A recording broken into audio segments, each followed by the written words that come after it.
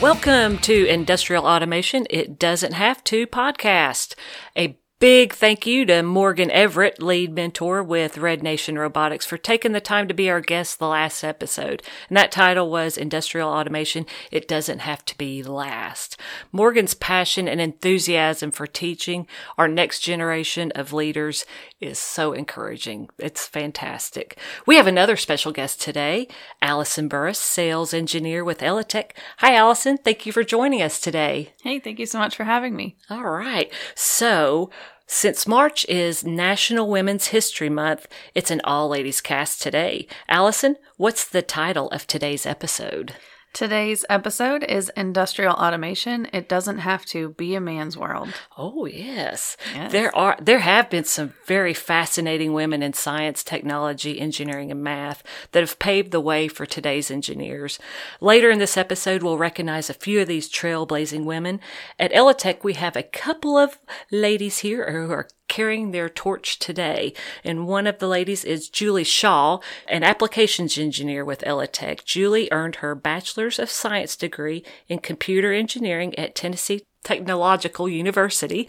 And Julie is a whiz with vision systems, isn't she? She's the best. Yeah. So we'll definitely have to have her on in another episode and pick her brain. But she is super busy right now. Doing projects. So carrying the torch. That's right. Yeah. That's amen.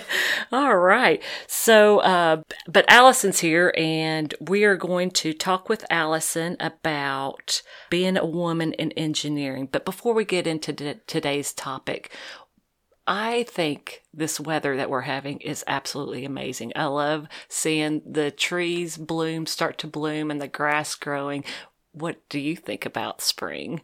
I think this is the best time for Knoxville, Tennessee, because in the summer, you're talking about crazy, crazy heat. Humid. Yeah, and humidity. And then, of course, in the winter, it's so confusing all the time. I like the consistency of spring. And that's about the only time we have it. Yeah. So, Do you get allergies? I do get allergies for just the period when everything turns like where all the pollen drops everywhere. Yeah. That's very hard to deal with, I'm sure, for everyone. But other than that, I don't really struggle with it too much. I love seeing the new birth. Yeah. Seeing insane. the rebirth. It's beautiful. Right. I like to plant in my little porch garden. Nice. So What do you that's grow? the time to do it. I love to grow pretty much anything that I can grow. Mostly I have to grow out of pots right now, which means I'm restricted to things like peppers and tomatoes. But last year I had so many peppers, I have a freezer full of them. So nice. Yeah, I really succeeded with that potted plant Fantastic. garden, basically. Maybe we should have another episode about indoor or out porch gardening. Oh, yeah. We can do indoor gardening. I've got it all. We can do any of that talk. Awesome. Well, this might be a doozy of a first question. Okay. So, what got you into engineering, Allison? That is a maybe complex answer. And for a first one, you're right, it's a doozy. So when I was maybe 4, a long time ago, obviously, my grandfather and my dad both were like, you're going to be an engineer because that's what gives you money on an ROI on your college degree. So at the age of 4, I was already getting that knowledge. And I think at that point it was brainwash. And then when I was 11, I decided on electrical because my cousin had a circuits book under his bed that he did not play with. And I was bored watching him play video games. And I thought that circuits book was so cool that I picked electrical, and here we are. Oh, nice. All right. So when you were growing up, did you face any challenges or obstacles that might have detoured your career path at any point? Yes, I think every person going to engineering eventually reaches this point, and not just engineering, but the STEM field as a whole, because when it comes to learning math, your brain is not prepared for it. I think that we go from learning words, which are memorization, and applying memorization, and learning, I don't know, where things are. That type of basic knowledge is not at all how you have to use your brain for math, because you can memorize 2 + 2 = 4 all you want, but that doesn't help you understand how 365 plus something else equals something else, because you can't memorize that far out. Or if you can, more power to you, I can't.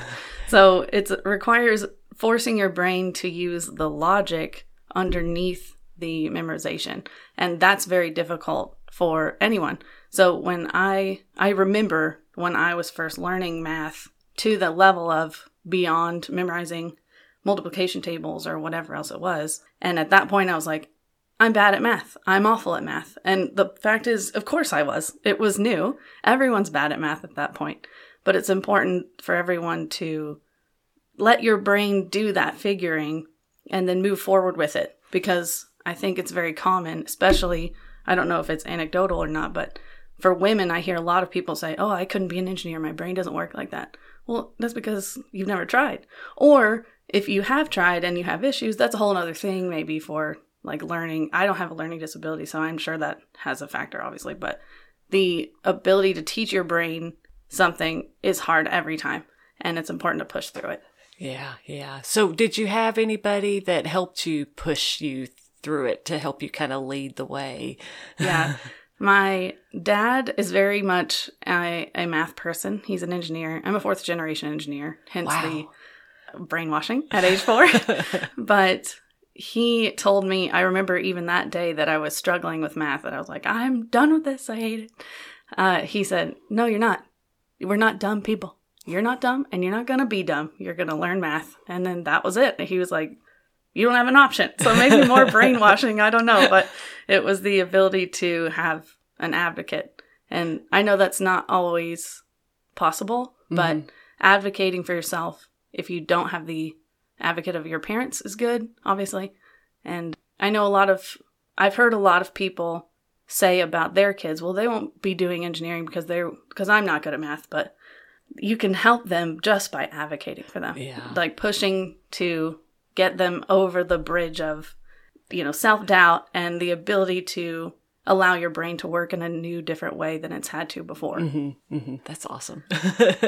Your dad's a huge influence on your life, isn't he? Yes. Yeah, he is. So, when you were in high school, what classes did you take? Or did you take any classes like to prepare for your engineering field in middle school?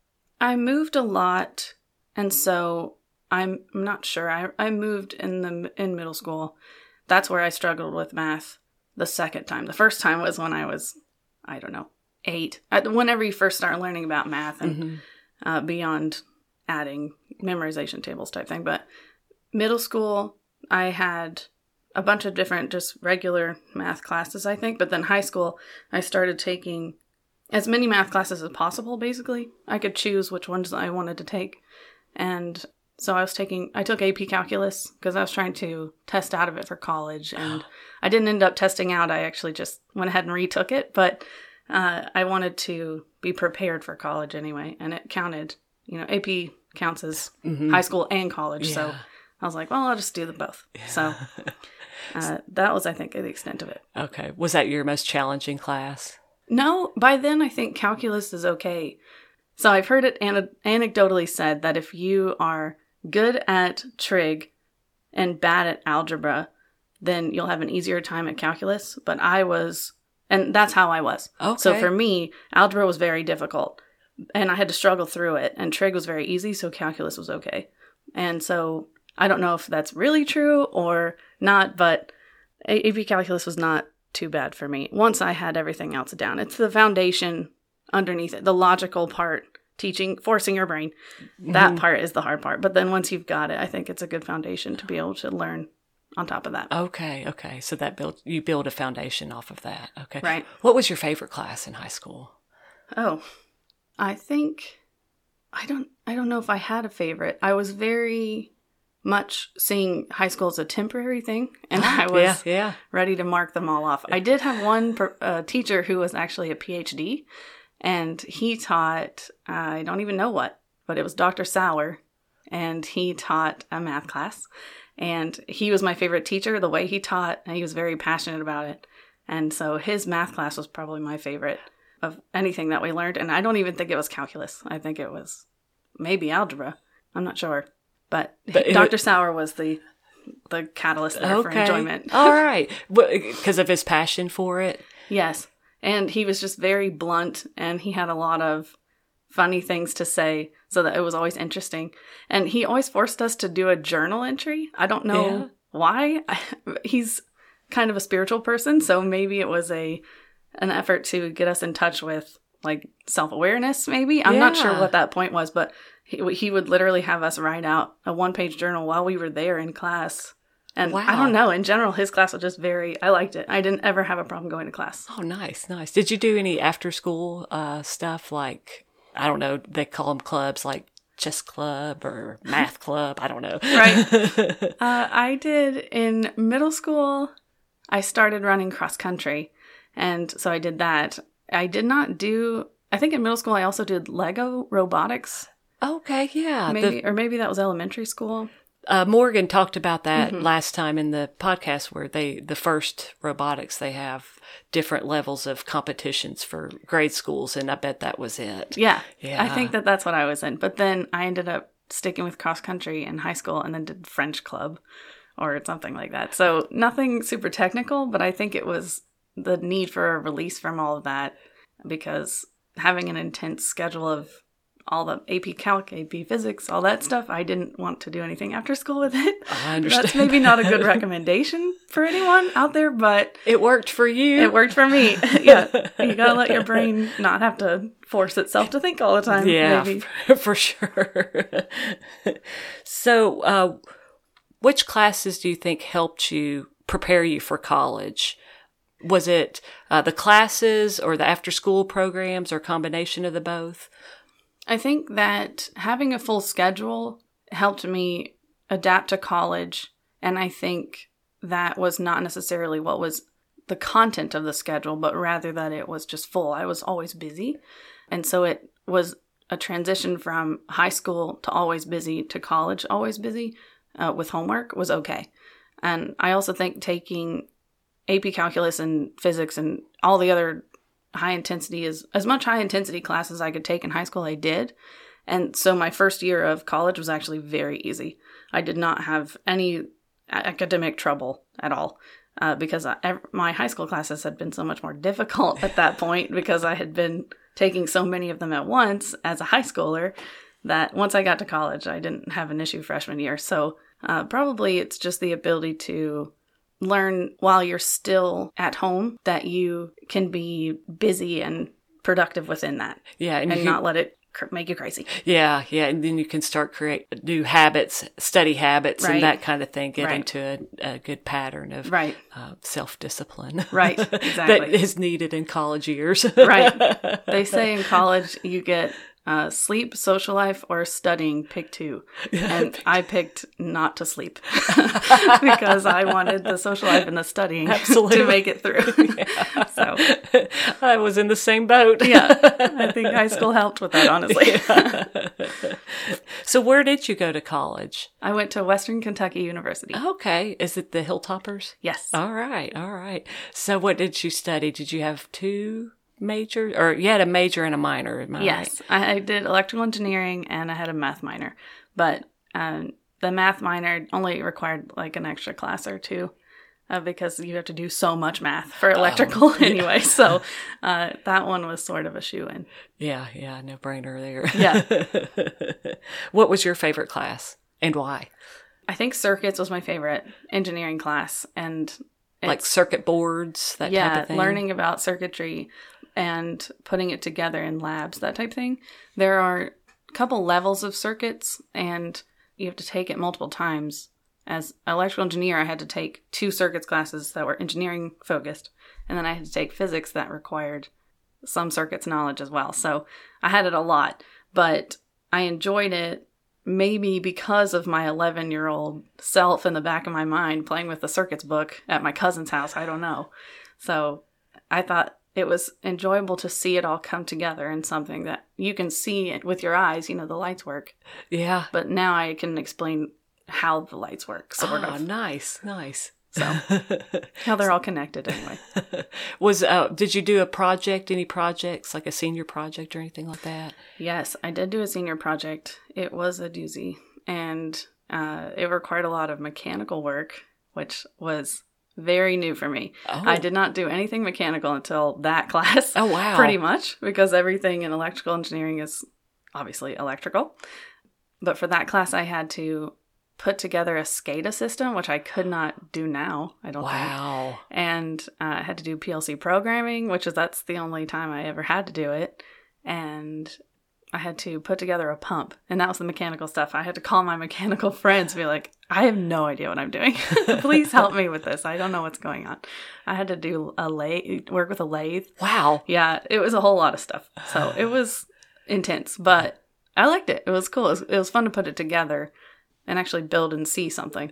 With electrical, you don't always get that opportunity. Okay, because it's just a portion. It's not just a portion, but it's a portion of the whole thing as a whole, correct? Right. Okay. Well, and if you build a circuit and the point of the circuit is to measure something, then your output, the thing that you get to see, is a number on a multimeter or a graph on an oscilloscope, and that's kind of boring, you know. But when you get to see a pump work because of a PLC programming you did, that's cool. And you see the water move through it, you're like, hey, look at that. It's very interesting as compared to just measuring voltage or resistance. So how did those prepare you for the real world? I think, honestly, my college did not necessarily prepare me for the real world as well as I wish it would have. Especially in the industrial world, people think that having an engineering degree makes you automatically qualified for the position. And that's not really true at all. Because my only experience with mechanical example, that was only one class out of my entire college career. And PLC programming, one class out of the entire thing. So when I went from college to manufacturing, did I need to know the highly complex 3-line long equation to explain wireless communication? No, I did not. I needed to understand where in the system that's not working isn't working and how to fix that. So it became more of a troubleshooting almost. Like, I wish I had more experience troubleshooting. Oh, okay. Again, circuits. So it's like electronics focus is good if you're going to go into manufacturing and industry. Okay. All right. So what was your least favorite class? Wireless communications. It was horrible. It was very horrible. I can't even remember, honestly, what he was trying to teach me because all of it was so intense. And I was like, I don't care about this because I don't need to know why Wi-Fi works. I mean, I guess I do, but I don't.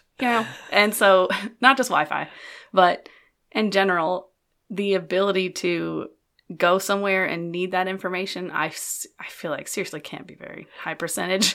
And I did not like it. I didn't think it was very applicable to my life as a whole. But it was a requirement? Yes. Yeah, it was one of the senior electives you had to take to graduate with electrical engineering. Okay. So I don't know. To me, it was like taking a gen ed. Like I had to take, I don't know, a history elective. And did that apply to my adult career? No. But I still had to take it. And it was sort of like that for wireless communication. Okay. But by then, you're a senior last semester, and you're like, please just get me out of here. I do not care about this. I don't want to do this in real life. So at that point, I had already decided to move on to manufacturing, and I was just ready to go. Yeah. And you entered the world like right after after you graduated. I mean, you hit the ground running. Yeah. You're just a hard worker. I can tell that. You're ready to go. Well, I didn't like being poor. That was the real thing. College is expensive. It is. And I wanted to stop having to pay so much money to be somewhere without making any. So I had jobs, of course, in college, but I was ready to just be done with the whole thing. So when you were at Western Kentucky University, did you participate in any clubs, or are they called clubs, or were you in any of that kind of stuff? I think there's club sports. I didn't continue running cross country there. I did run for fun, just to stay healthy, manage stress with my running. That was good. But I did not do anything extracurricular. I was really trying very hard to get out in 4 years. It's not very common in engineering anymore, I think, to finish in 4 years. Oh, wow. A lot of people finish in 5-ish. Wow. I know somebody who finished in like 7.5, like very long.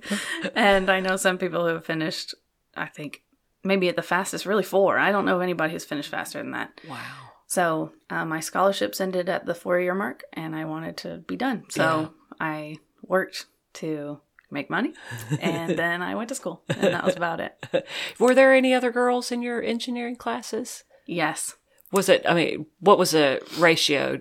So if you count engineering as a whole, generally at WKU, and maybe in general across the board, I haven't confirmed that statistic, but the civil engineering group is the least amount of women as far as I could tell. Mechanical had more women, and electrical is somewhere in the middle for us. And I think from what I've seen in the real world, in my jobs, I think that's also true. But I'm not positive, the worldwide statistic on that. But I can tell you that my graduating class at WKU, we graduated 11 that year from electrical. Mechanical was much larger. Okay. And civil was even larger than that. And I think it was 11, or maybe let's go with 11. And we graduated 3 women, which is a record. And wow. I think it's only ever been 1 before that every time. So we had a record in there, but I don't think that's normal. I think it's usually 1. My goodness. Yeah. So when you graduated, there were 11 in your graduating class and 3 were women. Mm-hmm. Why do you think that there are that many women in electrical engineering? I don't know. I think there are less electricals in general anyway, because it's definitely an abstract knowledge. Okay. And it's not exciting to measure voltage across a line, and that's a significant portion of your job. So I think the general number of engineers is lower for electrical anyway. And given that girls are less prevalent in engineering, I would say that it probably just follows on that. Okay. All right. So we said you went straight into college after straight into the workforce after college. So, and we talked a little bit about how your college courses prepped you for the real world, but do you want to go into that a little bit more? Yeah, I think in general, learning to learn, I guess. It comes back down to that. Getting your brain to think in a method of circuits, something abstract. So I think that in general, I wish I would have focused more on those, really. Okay. The circuits, and learned it better, and like certain physics things that I was trying to manage so many classes at once that I didn't remember all of them super well. Yeah. I think probably, your percentage is maybe off on retaining knowledge. For sure. So I wish that I had focused more on the base level classes, because that's the stuff I use the most. Okay. Really. Circuits, calculus, physics, that kind of stuff, trig. So is that what you would encourage anyone that's going into it to focus on the basics? Yes. Yeah. Well, make sure that you have a good foundation before you try to move on, because I was maybe doing too much social life or something and didn't get on my foundation good. That happens. Right. And that'll give you struggles down the road. So certain classes would be more difficult, maybe just because I didn't focus hard enough on the nitty-gritty of the basics. Okay. Really, the basics are key. Okay. Just like trig, going to calculus. That's the same kind of thing. Okay. Yeah. Well, obviously, I didn't take any of those. So when you entered the workforce, you progressed really quickly from going from a production engineer and then moving on up. So you're hardworking. And did you find it difficult in a male-dominated environment to advance so quickly? Honestly, no. I don't. I get a lot of questions related to being a woman in engineering in that way, in that format. I think as long as you are working as hard as the people around you, you're going to be noticed. So I think that, I don't know if being a woman or in a man's world really mattered. Okay. Or at least I never let it matter. Oh, and good. maybe that's the key. I literally never thought about it. Oh. I just did my own thing. Oh, so nice. I guess it worked. Yeah, no, that's good.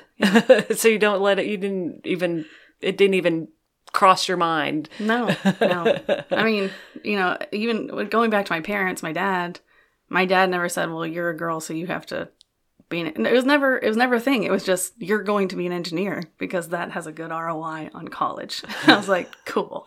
All right. That makes sense. Numbers make sense. So from there, I literally never thought about it. So when you were working, what were some of the biggest challenges you faced on some of the projects that you had? What was your just one that just was like, oh my goodness, I don't think I can do this? I think it's universally true for production engineering that it's difficult to maintain the schedule, because if your manufacturing plant is running 24/7, then that means that somebody may need you at any point in that 24/7. So especially for automotive, which I was in, it is highly intense. It's very intense on scheduling and the ability to keep up and get what you need to get done for the future of your plant, and also maintain what's already out there. So it's a balancing act, isn't it? Yeah. It's hard. So it's challenging. So were you on call for 24/7? I mean, how does that look? It was sort of like that, though it was not quite on call. It was difficult to say no if somebody is struggling, and so you're kind of on call by your own commitment, I guess. Yeah. So for your fellow employee, right, colleague, right, to help them. So there's definitely a method that was supposed to be followed from a person maybe on second shift, which I did not work, for a maintenance person on second shift to go through the process to get to me as a last resort type thing. But generally it was, depending on the maintenance person, I may get a text from my favorite maintenance person who had my cell phone number. Not all of them did. And he would text me and say, hey, I'm having exactly this problem. And I would be able to fix it by text maybe, or I'd be able to call him and he could verbally explain what was going on and I could verbally explain how to fix it to my knowledge. But yeah, there are times when a machine's down and we have to make a shipment and I would have to go in, and it didn't matter what time it was. Wow. If they couldn't make the shipment, you had to go fix it, whatever it was, make it come back up. Production can't stop. Right. Yeah.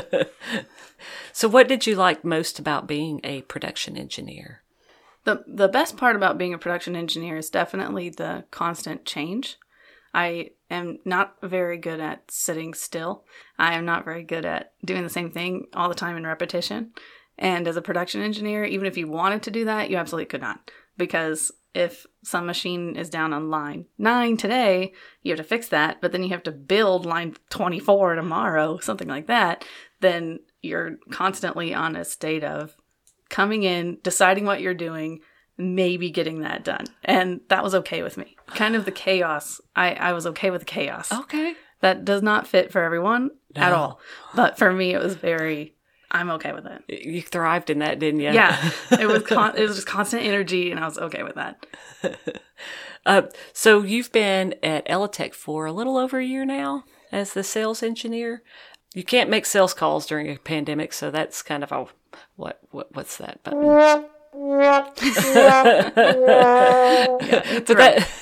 that's starting to ease up a little bit. What engineering skills have you been able to utilize that someone without the knowledge that you have and skills that they couldn't have done? I think being able to understand a complete system, even if you approach a system and you don't understand the full system, but you know that one system may have 3 parts to it, and understanding the relationship between part 1 to part 2 to part 3 matters, even if all you're trying to focus on is part 3, then choosing a solution may be easier for a person who has experience looking at the system as a whole, rather than just, oh, here's a scanner and let me put it on your machine or whatever. Because then I could come in and say, yeah, I can have your scanner put here, but maybe your associate could reach it better over here, and I see that your station over here is working together with this station. Because that's the kind of thinking I had to have as a production engineer with a system of, 5 machines on a line type thing, and you would have to decide where different things are better and what's your best ROI on that investment, whatever you put in. So I think that just the experience, not necessarily the technical part of it, but the experience of being able to see a system as a whole is definitely key. Yeah, because anybody that didn't have that experience before would just be, here's your scanner. Right, exactly. Here's your scanner. I'll sell you another one tomorrow. Yeah. No, you're in there for the whole solution and to make it better and empower them, aren't you? Right. I don't want ever to try to sell something to somebody that I, as a production engineer, would not want to use. Okay. Because I don't want anyone to say, "Oh, Allison, she sucks. She gave me the stupid scanner. It doesn't even work." And I don't want that. No. No. So. No. What with this pandemic and, you haven't been able to make sales calls. Other than that, I mean, that's a huge challenge in itself. Maybe the biggest for one. a seasoned salesperson. I don't know, they've had to navigate it, but you're fairly new into the sales game. What are your other challenges that you've had to overcome and face? I am learning from a top-down situation now, where previously I was working from bottom up. Okay. Because when I and a production engineer had a part, and that part had to be inspected, which was my job, set up machines for inspection. When I would try to think about what I needed, then I only had to think about the things that apply to what go to that part that fixed the thing that I need fixed, type thing. But from a sales standpoint, I'm learning all the various solutions that could possibly be out there, like a Linmot or Tolomatic or whatever, why one versus the other is better for 18 different applications. So that's been interesting because it's almost like my brain has tried to maintain this logical ground up thing with math and everything else. And now I'm having to do more of the memorization type knowledge that I did not super practice because I was practicing the other way. So it's been interesting to try to learn all of that. And I have not had any issues with it necessarily, but even when I think, oh yeah, I've learned all these things this week, I'm like super smart. I'm the smartest. And then the next week something comes up and I'm like, cool, I know nothing. Just chops you down, doesn't it? Like, oh, there's infinity more things to learn. I forgot. So that's been interesting and the hardest part. Yeah. I tell you what, the more I learn, the more I know I don't know. Right, exactly. I just want to feel smart and I'm not. I feel like it's not happening. So. Oh, it is. You're super smart. Well, I tell you what. I know what I mean. This specific subset of knowledge. You want to be able to go and be able to identify like that what the solution, or at least have a handful of solutions that you could just spout off right away without them having to wait or anything. Right. Yeah. Exactly. Yeah. And I want to know the reach on 3 different robots just off the top of my head, and I do not memorize all that super well. So that's what I've been working on. Well, I liked your Hanwha video for the Cobot. Yeah, that was a lot. That was good. You did a great job on that one. I was trying to think very Instagram and see, but it turned out to be that too much knowledge is required in such a small video. So it didn't really end up to be Instagram. Maybe more like YouTube. But it was fun. It's a neat little robot, isn't it? Yeah, I really liked it. I thought it was very also attractive, which I think a lot of people don't think about. But when you have a customer coming through a plant and your plant looks old and dingy, then they're looking at it the way that you're looking at it. So they're not thinking, wow, this is bright and shiny. I want that. I want this to be what builds my parts. They're thinking, oh, that's from the 70s because it looks like it's from the 70s. So I think that the Hanwha has such good lines on it that it really is an attractive thing. And I think it would look really good in a lot of production floors. Yeah. Yeah, and then when their customers come through, they can exactly. I think that they would find it impressive. Yeah. All right. So, what advice would you have for girls that are going to go and choose their career in engineering? I would say, don't talk yourself out of it, and don't think about being a girl in it. I think a lot of people get focused on that maybe, and it's not beneficial. It's just like the math thing where if you are told by your parents, well, I wasn't good at math, so you won't be either. Well, that doesn't mean anything. My dad's not good at cooking and I cook. Well, actually, he is good at cooking. So I don't know what an example is there. But the point is if you talk yourself out of it, you've already lost. Yeah. So don't do that. Just work at it. And it's hard, but if it wasn't hard, everybody would do it. That's true. So just think of it as, yeah, it's not a big deal. It's hard, but that's okay. And then move on with that. All right. Well, do you have any other thoughts you want to share with the listeners? I was thinking about, I knew you were going to ask me this as an open mic sort of thing. And I thought about something I think would be good to share. I was given my senior year the worst piece of advice ever. And I'd like to let everyone know what that is and why it was the worst. Okay, go for it. So I had a professor who was trying to protect me, I think. She is a woman in engineering. And I think her attempt was to make sure that I was able to succeed in a man's world by adapting to the world in the way that she thought would be cohesive, I guess. And so she told me specifically, she said, you smile when you talk, don't do that. You wear too many colors, don't do that. You apologize sometimes for speaking too intelligently, don't do that. And I was like, well, I'm not trying to apologize. You know what I mean? Yeah. But it was more like if you don't really understand that, let me try to say it a different way. And for me, that was just, hey, Beth, here's this electrical engineering knowledge that you probably don't have that I want to be able to talk to you anyway. And I was trying to make sure you didn't feel left out of the conversation. Well, and then sometimes when you explain it in a different way, it helps you understand it in a different way as well. Right. And it makes more people welcome to the conversation. Yeah. And I think having only, an elite set of people in the conversation is not good, because you might think of something, Beth, that I would not think of from a marketing standpoint. And me thinking that a robot is attractive matters to some people, right? So it's a totally different way to think about things, but that's okay, because more people at the table is great. Yes. So when she was telling me, again, and because she was trying to help me succeed, it wasn't in a bad way. It wasn't malicious. No. But she was telling me to look more like a man, maybe, right? Men aren't wearing bright red, tops. I guess they can, but that's an example.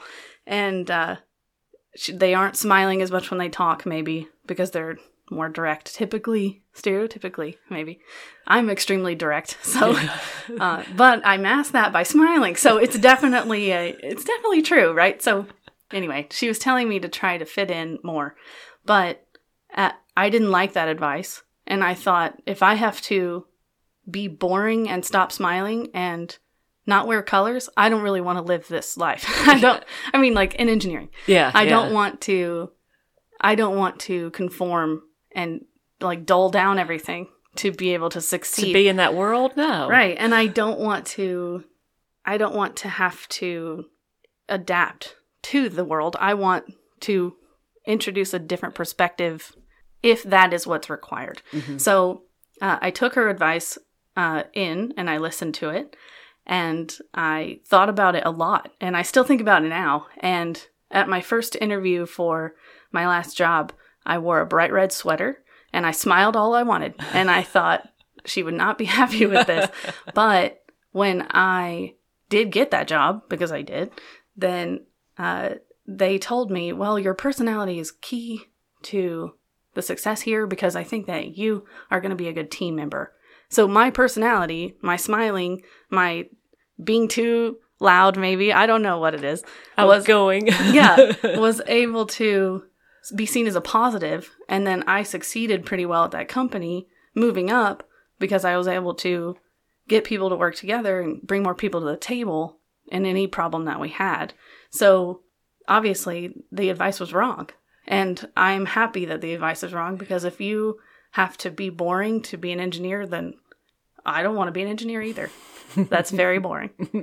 And then, of course, this job, my personality got me this job. So I don't want people to ever think that they have to change who they are to be an engineer. I just think that's old. I don't think anybody is thinking that way anymore. And if they are, that's not a good fit for you anyway. Yeah, and that's on them too. Yeah, if they're turned off by my personality, I'm not interested in that job either. Exactly. That's awesome. Well, thank you for your time today, Allison. Sure. It's awesome. We're going to go over, before we wrap up, I was going to recognize a few of the women that blazed the trail before you. So Perfect. This first one is, as the first ever computer programmer, Ada Lovelace was 100 years before her time. Yeah. In the 1840s, Ada recognized that given the right programming and inputs, a general computer could do anything. She created the first algorithm used by an early computer prototype. Amazing. That is amazing. That's fantastic. Do you want to read about Edith Clarke?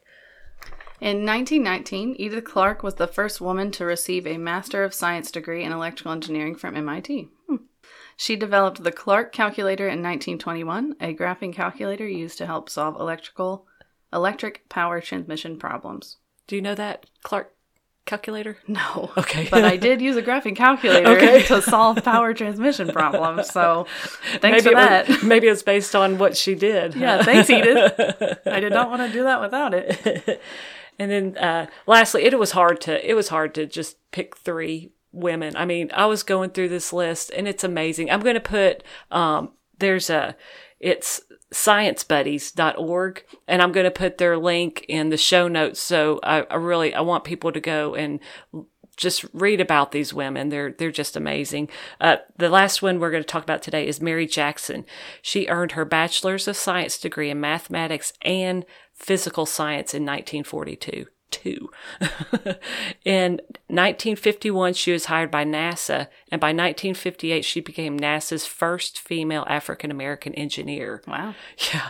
In the 1970s, this I think is amazing, she helped children in the science club at Hampton's King Street Community Center build their own wind tunnel. Wow. And used it to conduct experiments. That's awesome. Isn't that neat? Yeah.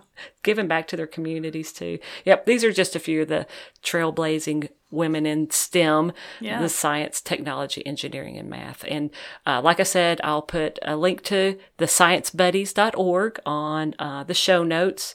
And Allison, before we go, is there anything you would like to add? Some words of wisdom and encouragement for the young ladies out there? Wear whatever color you want to your first interview. Amen. I like it. All right. Well, I hope you've enjoyed industrial automation. It doesn't have to be a man's world. And we would love for you guys to leave a review. You could find all of Elitech's podcasts on our website. It's Elitech, ELLITEK.com/podcast. And you can subscribe to our RSS feed there, and so you don't have to miss an episode. And then if you have any topics or questions, hit us up on LinkedIn, Facebook, Instagram, Twitter, and it's usually Elitech or Elitech-Inc., one of those two. A combination of those, and we'll leave those on the show notes as well. So you can leave us a message, and I want someone to call in and leave a message or a question or a comment, and we might just feature them on the air. Okay. And do you know that number? Yes, I know it. Okay, let's see here. Okay. It's 865-409-1555. Say it again one more time. 865-409-1555. All right. Thank you so much, Allison. I appreciate your time. Sure, thanks. All right. You guys have a great week, and we'll hear you next time.